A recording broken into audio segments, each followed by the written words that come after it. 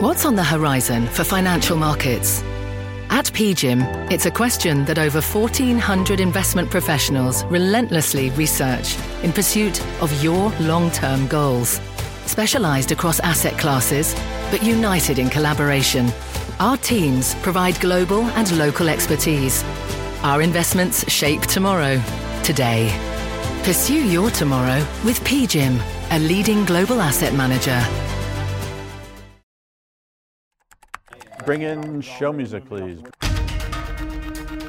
Hi, I'm CNBC producer Katie Kramer. Today on Squawk Pod, Elon Musk reveals Twitter cash flow negative. Pretty funny. He's still $200 billion, and it's like, this damn thing. After 3 years of studying Musk, the man up close, Walter Isaacson offers his insight. He's adding engineering features even as he stirs up the contentiousness that I think scares away some advertisers. What Elon Musk's biographer calls the Tesla chief's demon mode. I'm more impressed with him as an engineer. I think that he does not have a fingertip feel for empathy, emotions. More on social media pitfalls, pulling at threads, and a surprise commodity catching headlines. What? Wheat. If you say so. Plus, the actors' strike in full swing, but so is the summer box office. I can't wait to watch this. I can't either. What's this freedom thing? People, it's like all controversial. Oh, The Sound of Freedom. Sound of Freedom. I saw Sound of Music. How about Barbie? It's Monday, July 17th, 2023. Squawk Pod begins right now. Stand Becky by in 3, 2, 1. Cue it, please. Good morning. Welcome to Squawk Box here on CNBC. We are live from the NASDAQ market site in Times Square. I'm Becky Quick, along with Joe Kernan and Andrew Ross Sorkin. Really a we. Yay, it's us. Whole gang is here. We. We. And here's something we've never said, I don't think. Have we? I think we have not. Check out the move in wheat prices this morning. In what? Wheat. Okay. The Kremlin. If you say so. Saying that Russia's halting the deal that allows the export of Ukrainian grain. That deal, which was brokered a year ago, now aimed to alleviate a global food crisis by allowing Ukraine grain blocked by Russia-Ukraine conflict to be safely exported. So you're looking now at wheat up over 3%. We knew this deal was coming to an end, but you still see it playing out. I mean, I used to trade those. Is that up 20 cents at $6.82 a bushel? Is that what we're talking about? It's been a while since I've looked at commodities. We haven't talked about wheat. We haven't talked about corn. Right, but if you couldn't do the percentage move, what would you have said? And you were in a commodities broker, and I'm barely. Yeah. I think that's it. I think it's $6.82. Bringing me back to trading But I'm places. not even. I may be totally wrong on. I think that's what it is. I think it's $6.82 a bushel, which is still seems like a pretty good deal. You think of a bushel and you think $6. What were they trading in trading places? OJ futures. OJ futures. Well, OJ futures. But then there was a bushel of something at one point. They were doing bellies, which don't trade anymore. Pork bellies, and those I don't think it's for bacon. Right. So it's important. It's an important One commodity. bushel equals 60 pounds of wheat, or about. Is it really $6? About $1 million. Is it really? If I got that right, is it really? I don't remember. And Microsoft and Sony signing a deal to keep its Call of Duty franchise on PlayStation consoles after closing the Activision Blizzard acquisition. The 10-year agreement ensures that the game will remain on Sony's consoles after fears that Microsoft would make certain names of its games exclusive to its own Xbox. Microsoft President Brad Smith tweeting that the company, in his words, will remain focused on ensuring that Call of Duty remains available on more platforms and for more consumers than ever before. And note he tweeted it. He didn't thread it, I don't think. Though I should probably check the thread. No one's threading. Feed. That's like down 100% or something. It's down a little bit. You know, the party in the beginning felt hot. Yeah. Now it's sort of. They need to get some more features going. See, I'm glad I didn't. I don't need more. Waste my time. I don't either. I don't need any more. No. I think that if they figure it out, if they add some features. I mean, the problem was that they sort of launched without all. You can't search the text. You can't search the threads. They don't have hashtags. I mean, there's a whole sort of bunch of sort of just basic features if you're trying to match Twitter, pound just for pound. Maneuverability, basically. But I think, in the next couple of weeks they might have it, and I think that there seems to actually be a lot of people doing it, so we'll see. I don't know. And you were right with me. No, I slipped. Remember, I told you I wasn't. Yeah. I can't. How long did it take? It took a few days. Slipped on what? I banana slipped peel? about. What are we talking no, about? I You said he slipped wasn't on gonna not tweet. responding to just tweets. total. To meet people. Well, mother, just some of the ones I just I will really. say, some of the ones I really don't the like. reason why you might like. I interviewed Buttigieg. You should Right. see the fanboys that come out when you interview But Mayor Pete. everybody's Oh my very God. nice on Threads. Well, that's what you said. I don't Everybody's want so nice. I don't want nice. Well, I don't it's want the difference nice. between being at the beginning of a party when everybody's nice and being at the party late night when Right. it gets a little rowdy. Exactly. So, but you shouldn't go. It's almost like any addiction. You shouldn't go to slippery places. Like if you're an alcoholic, you probably shouldn't be hanging out. Oh, in a bar? At a bar. It's a slippery True. place. Yeah. So if I'm worried about slipping and responding, Stop I should looking. probably stop looking. Stop looking.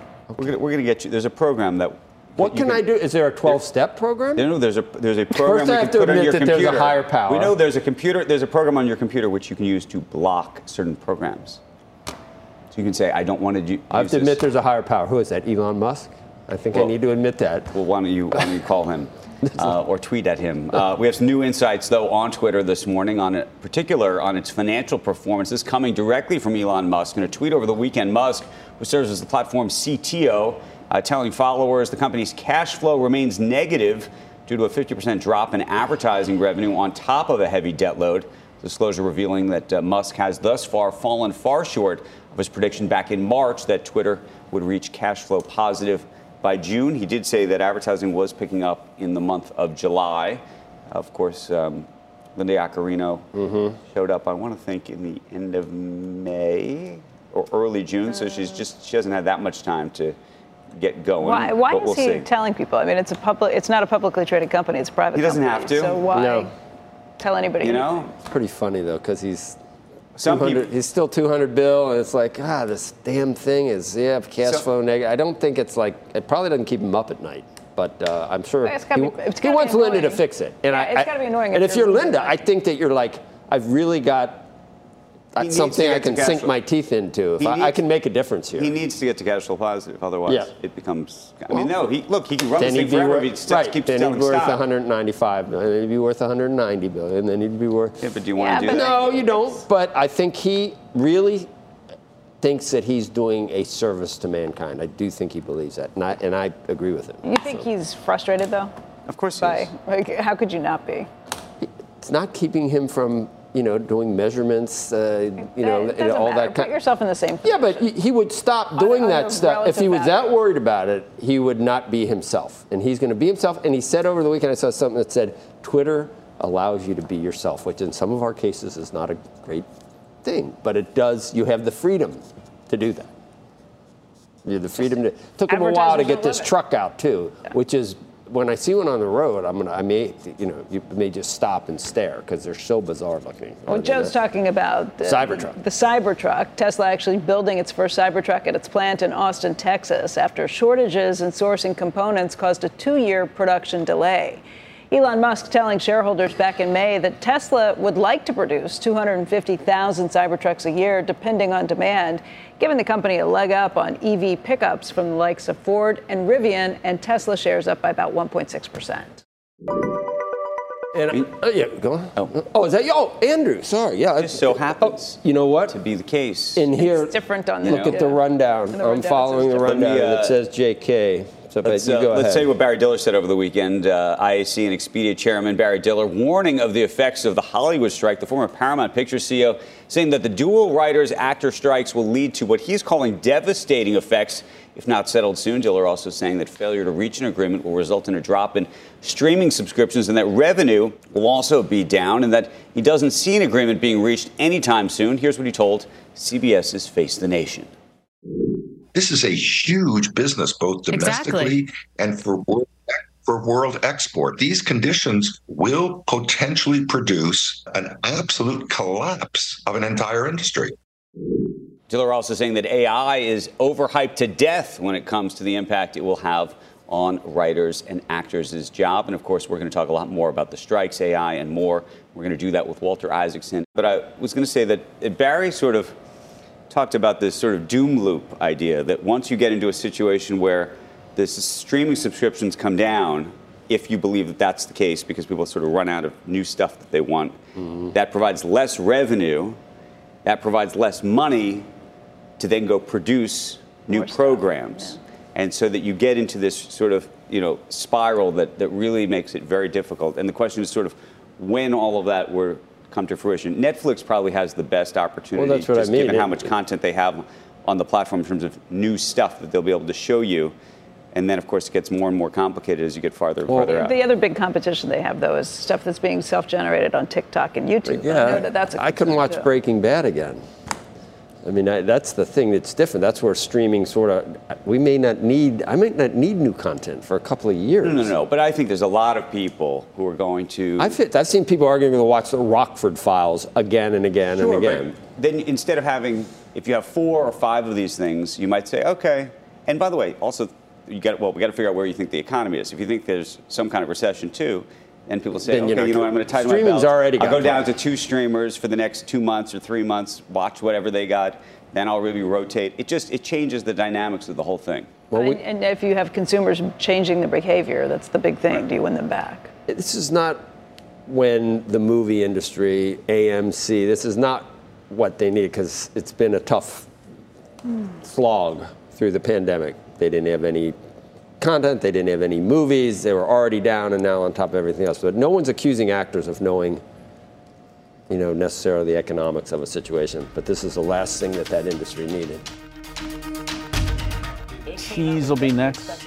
Coming up, Walter Isaacson, the famed biographer of Steve Jobs, Albert Einstein, Leonardo da Vinci, and Ben Franklin, speaks out on his latest subject. Yep, Elon Musk.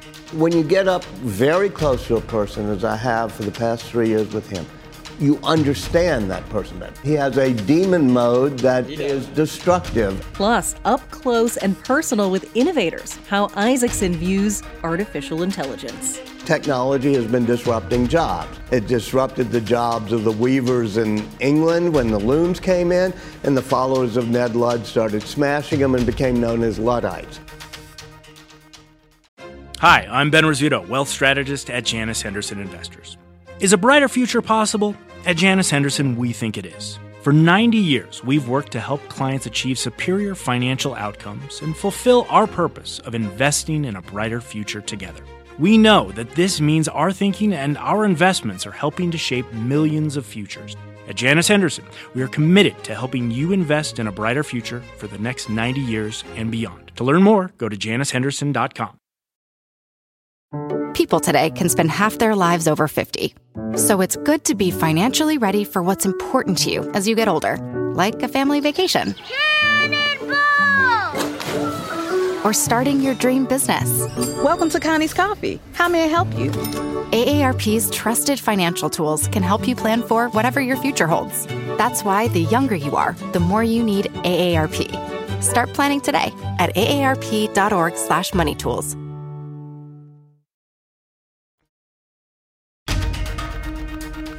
We're back. This is Squawk Pod. Up and Andrew, Q.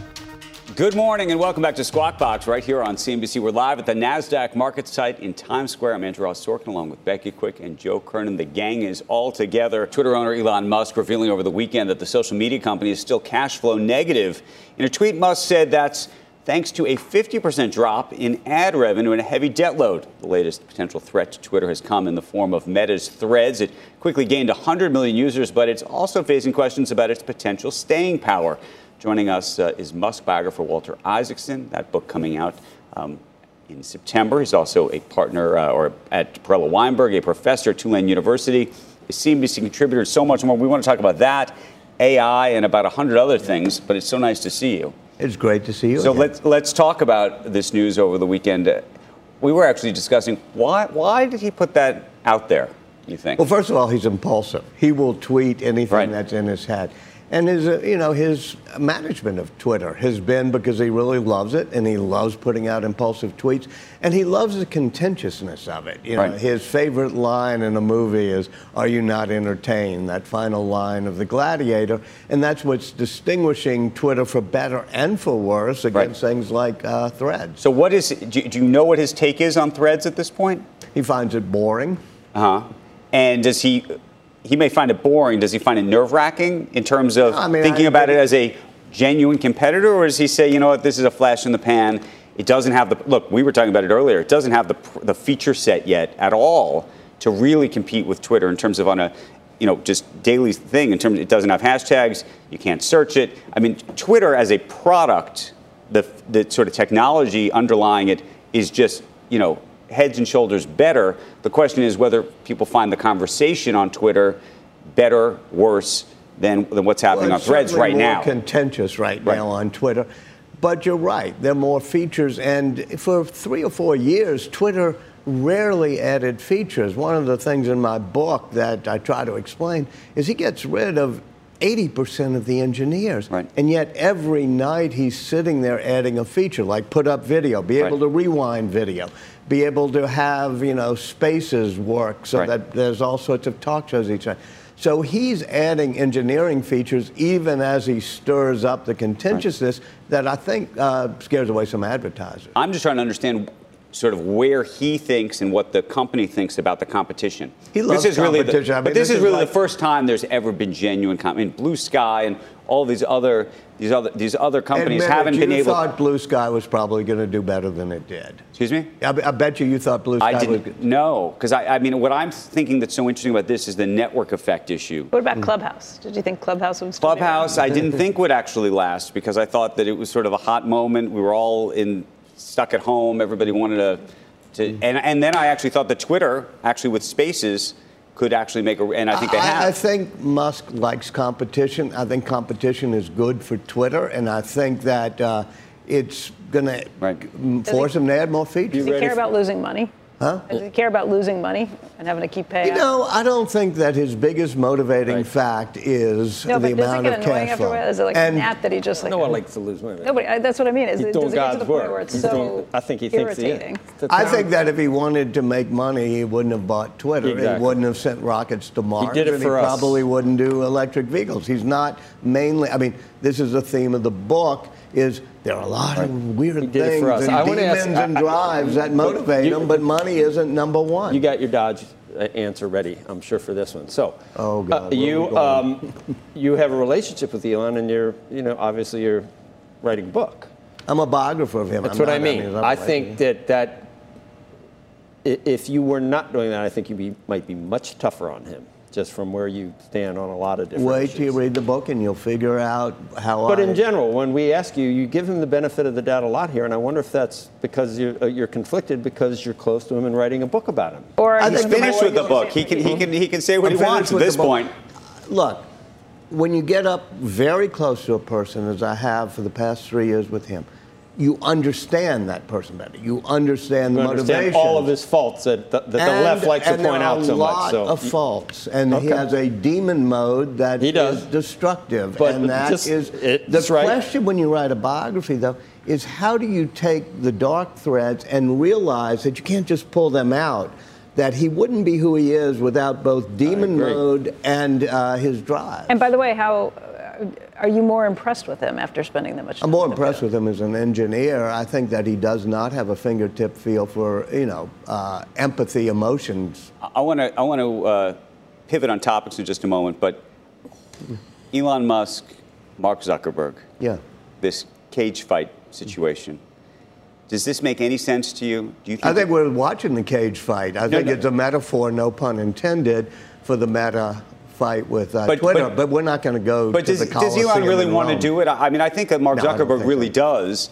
And I'll be honest, I have two sons who are twins who think of both of these guys as their heroes. And it is not good if you're in my family. In a civilized society, I don't want them fighting. But when I think it was his 30th birthday party, Tallulah Riley, he was married to then, the British actress, and they put on sort of a Japanese pageant somewhere, and part of it was a sumo wrestler. And typical of Elon Musk, he could not help jumping in the ring with the sumo wrestler, trying to throw him, and he threw out a couple of discs, and he's had 3 operations since. Right, I don't want this guy. He's not going to go, I don't think, I don't want him getting hurt. Cage match. I don't want either of them getting hurt, to be honest with you. And what about your kids? And I don't want my kids thinking this is the way to resolve problems. Let's just switch gears for a second. Talk about AI. You had a fascinating op-ed, but we're been talking about this strike that's going on in Hollywood right now, and there's a real concern that AI is going to take writers' jobs. I, of course, am sympathetic to this. Do you think that is real, true, overhyped, underhyped? What's your take? It is real and true, and it's amusing to me, I should say. Why is that? Putting yourself into the category. Okay. That for more than 200 years since the advent of the Industrial Revolution, technology has been disrupting jobs. Yes. It disrupted the jobs of the weavers in England when the looms came in, and the followers of Ned Ludd started smashing them and became known as Luddites.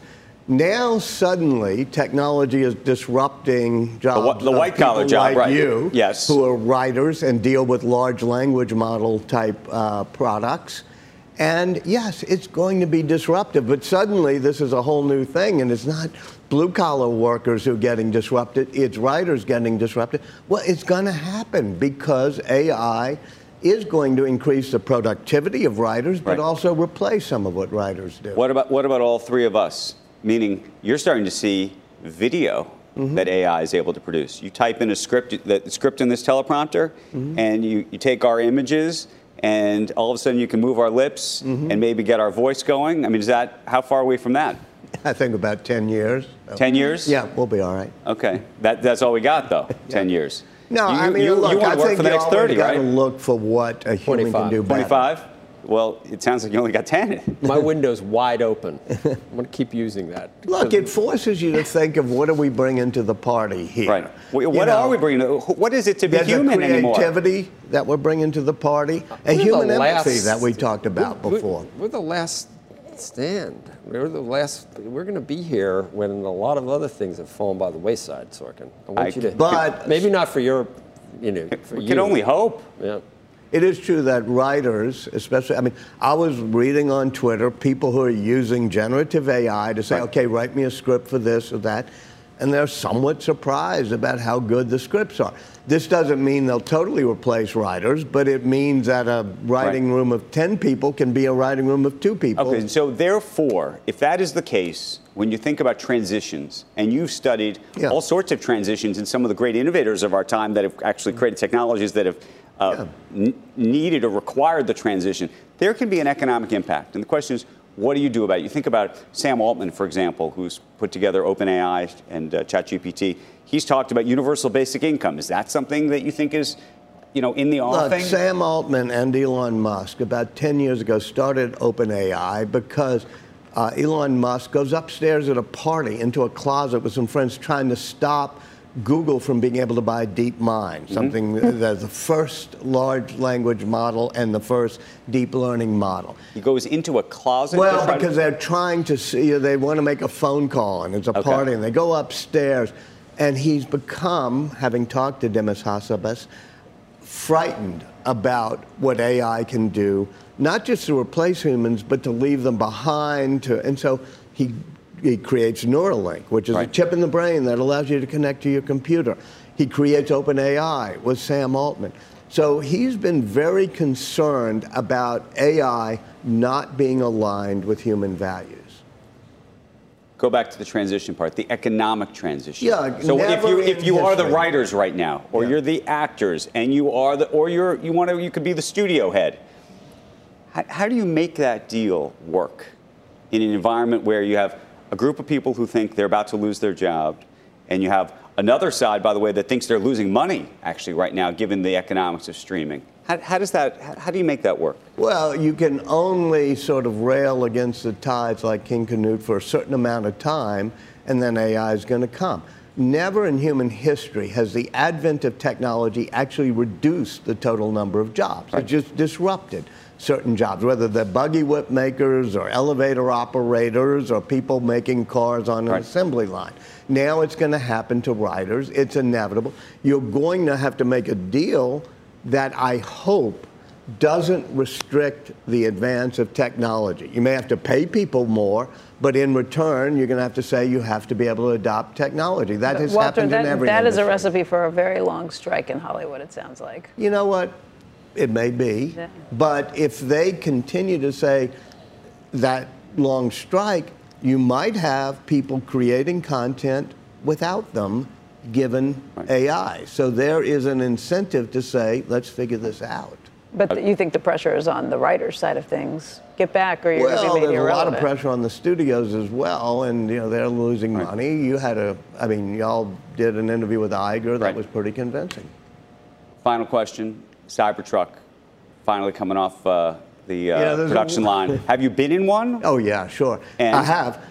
Well, there's a wonderful scene, which I do in the book, which is about 6 years ago, when he's sitting there with his designer, Franz von Holzhausen, and they're looking at a Ford truck, and he said, no, these things are boring. It's just like Twitter. Right. It's like he doesn't like to be bored. And he puts up things from movies, from sci-fi, from video games, and says, I want it like that. And everybody's pushing back on him at this meeting. Telling him and he no. finally says, yeah, stop it. We're going to do it. We're going to make it edgy. So I think Cybertruck, it looks awesome. It does look awesome. I don't know. I don't know who's got. I'm not the type who would buy something just to make a statement coming down the road, but I think a lot of people like it. Walter Isaacson, it is always great to see you. We appreciate Good to see you, Andrew. Thank you. Thank you, Joe. Next on Squawk Pod, an expected blockbuster movie falls short at the box office. What? Impossible. It's happened at least 9 times. Tom Cruise has saved the world, so we thank him for that. Canva presents Unexplained Appearances. It was an ordinary workday until... that presentation appeared out of thin air. Also, it's eerily on brand. Wait, did that agenda just write itself? Words appear, making this unexplainable case... Unexplainable? It's Canva's AI tools. I can generate slides and words in seconds. Really? The real mystery is why I'm only learning this now. Canva.com, designed for work.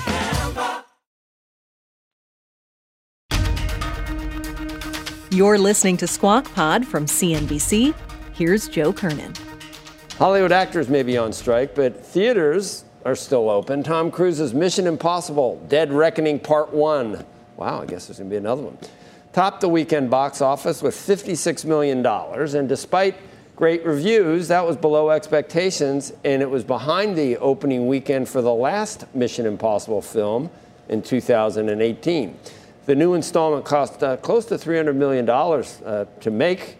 And there's going to be another one. Little do we know how close the world is to absolute Armageddon. A lot. And we don't even know what times have we seen this. But we don't know what's going on, obviously, behind the scenes. And there are people like this that the reason that we're here today, awake and alive and everything else, behind the scenes this is happening. It's happened at least 9 times. Tom Cruise has saved the world. So we thank him for that. I can't wait to watch this thing. I can't either. Why isn't it? That's stunt. And I don't really want to see Oppenheimer that much. I love Cillian. I love Cillian, whatever his name is, Murphy. Yeah. I don't know about what's this freedom thing. People, it's like all controversial. Sound of Freedom. Oh, the Sound of Freedom. Sound of Freedom. I saw Sound of Music. How about Barbie? This one's about Barbie. I think Margot Robbie's amazing. Did you see Babylon ever? Did you finally see that? Yeah. Amazing. Wasn't You're it? going to go see Barbie? Amazing. No, I'm not going to go see Barbie. I'm not going to go see Barbie. I don't know if I'm going to see Oppenheimer. I'm going to see Mission Impossible. See Oppenheimer. You do? Yeah. It's kind of a serious subject, is it not? Kind of bring it, serious subject. Kind of bring it down to earth a little. Made by our parent company. Okay, I'm going to see it. And Christopher Nolan. Christopher Nolan. That's the pod for today. Thanks for listening. Squawk Box is hosted by Joe Kernan, Becky Quick, and Andrew Ross Sorkin. Tune in weekday mornings on CNBC at 6 Eastern. Follow us on Twitter. The show's handle is Squawk CNBC. You can tweet us any thoughts or comments there as well. Twitter allows you to be yourself, which in some of our cases is not a great thing. To get the best of Squawk Box, the smartest moments, the jokes, the guests, right into your ears, follow Squawk Pod wherever you listen. We'll meet you back here tomorrow. We are clear. Thanks, guys.